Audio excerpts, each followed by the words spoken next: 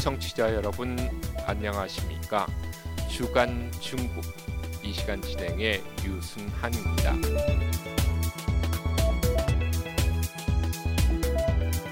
봄을 알리는 입춘인 지난주 4일 중국 베이징 랴오사에서 2022년 베이징 동계올림픽이 개막됐습니다. 지난 2008년 하계올림픽이 거행했던 장소에서 이번에는 동계올림픽 개막식을 진행하므로 건축비 및 운영 비용을 대폭 줄이면서 베이징은 사상 처음으로 하계와 동계올림픽을 모두 개최한 도시가 됐습니다. 두 올림픽 개막식을 모두 짱 이모가 설계, 감독했습니다.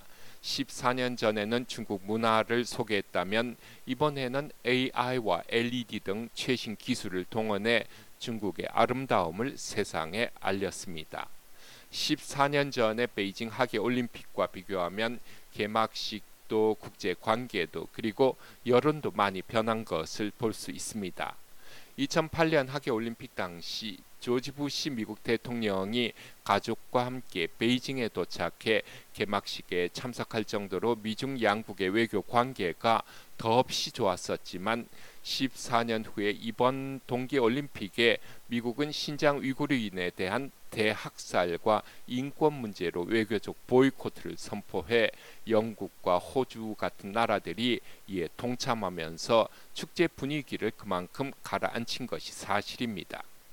하지만 안토니오 구테우스 유엔 사무총장과 블라디미르 푸틴 러시아 대통령이 개막식에 참석했고 타밋 빈 하마드 알 타니 카타르 국왕과 무하마드 빈 살만 아랍에미리트 왕세자 또 타지키스탄, 트루크메니스탄, 우즈베키스탄과 카자흐스탄 등 중앙아시아 국가들의 지도자 등이 개막식에 참석했습니다. 주간 중국 이번 주에는 베이징에서 열린 중러 정상회담, 베트남에 패배한 중국의 남자 축구, 중국팀 경기복을 입은 대만 선수의 이야기 등을 전해드리겠습니다.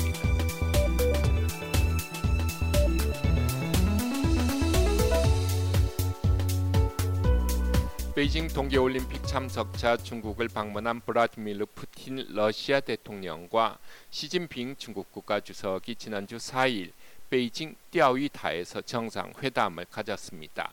2년 3개월 만에 대면 회담에서 두 정상은 친분을 과시하면서 공조 강화를 다짐했습니다. 푸틴 러시아 대통령의 말입니다. 같이 들어보시겠습니다.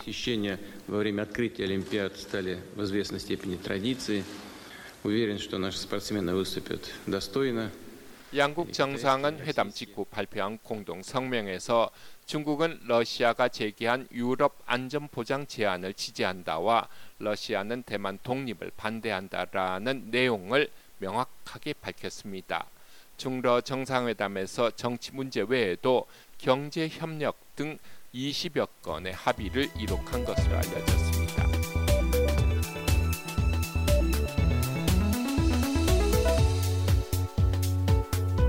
한국팀만 만나면 경기를 못한다는 공안징이라는 말이 있을 정도로 중국 축구팀은 동북아에서 가장 약세로 알려졌습니다. 하지만 축구는 중국 남성들이 가장 좋아하는 경기로 월드컵 또는 유럽컵이 시작되면 밤을 새우면서 경기를 보고 직장에서 다시 축구 경기로 이야기꽃을 필 정도로 축구는 중국인들이 사랑하는 인기 스포츠입니다. 가장 선진적인 유럽팀의 경기를 많이 봐온 덕에 눈은 높은 반면 실력이 낮은 것이 문제지만 중국은 그래도 언젠가는 월드컵을 개최하고 우승하는 꿈을 시진핑 국가주석이 말할 정도로 남자라면 다 축구를 좋아합니다.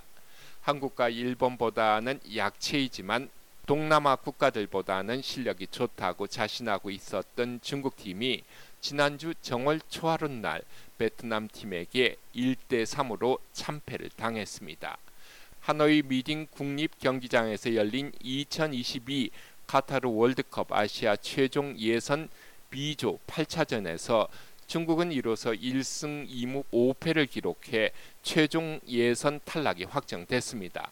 그런데 탈락이 문제가 아니었습니다. 심지어 베트남에게 질 수 있다는 사실을 도저히 받아들일 수 없는 열성 팬들은 보고 있던 텔레비전을 부수는 것으로 분풀이를 했습니다. 수많은 경기 종목 가운데 유독 축구에 대해 가장 많은 자금과 심혈을 기울였었지만 시합 결과는 탁구, 배드민턴보다 한참 뒤처져 그동안 혹독한 지적을 받아왔었지만 실질적인 진전은 없었습니다. 전문가들은 중국 문화에서 경기라고 하면 붓글씨와 제기차기 또는 태극권 등에서 볼 수 있듯이 상대방과 비교를 통해 기량의 우열을 가리지 몸을 부딪히면서 상대를 쓰러뜨리는 시합에 중국인들은 상대적으로 약하다고 분석합니다. 그래서 현대 경기에서 체조는 잘할 수 있어도 축구와 농구 등은 약할 수밖에 없다는 이론입니다. 일견 일리가 있는 논리 같습니다만 같은 축구를 중국 여자팀이 지난 일요일 2022 AFC 여자 아시안컵에서 우승할 수 있었던 것을 보면 중국의 문화적 특색만으로 해석할 수 없는 일인 것 같습니다. 참고로 중국을 이긴 베트남 팀은 한국인 박항서가 2017년부터 감독을 맡으면서 승승장구 계속 발전을 하고 있습니다. 여러분께서는 지금 RFA 자유아시아 방송에서 전해드리는 주간 중국을 듣고 계십니다. 황휘팅은 대만 스케이트 선수로 이번 베이징 동계올림픽에 참전하면서 대만 팀의 기수로 뽑힌 선수입니다. 지난주 황휘팅이 인스타그램에 스케이트 경기장에서 훈련하는 영상을 올렸는데요. 차이니스 타이페이로 표시된 대만 팀의 유니폼이 아닌 중국 대표팀의 유니폼을 입고 있었습니다. 이 동영상을 본 대만인들, 특히 독립을 주장하는 사람들이 곧바로 항의에 나섰습니다. 대만 납세자들이 낸 돈으로 올림픽에 참가한 사실을 잊지 말라. 중국인이 되는 것이 좋으면 돌아오지 말라 등 거친 비난들이었습니다. 심지어 당장 그를 불러들이고 개막식을 보이콧해야 한다는 주장도 있었습니다.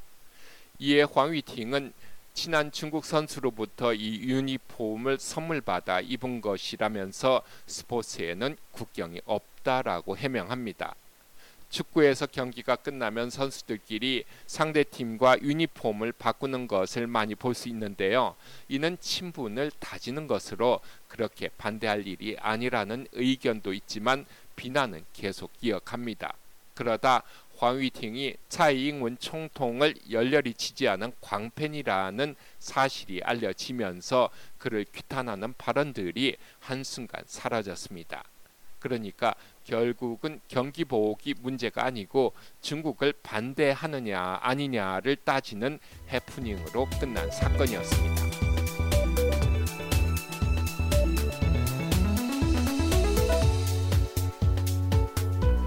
베이징 동계올림픽 이야기 하나 더 하겠습니다. 올림픽 개회식의 오성홍기 개항 순서에서 중국 각 민족의 복식을 차려입은 공연자들이 오성홍기를 개항대까지 운반하는 과정에 한복을 입은 여성이 카메라에 포착됐습니다.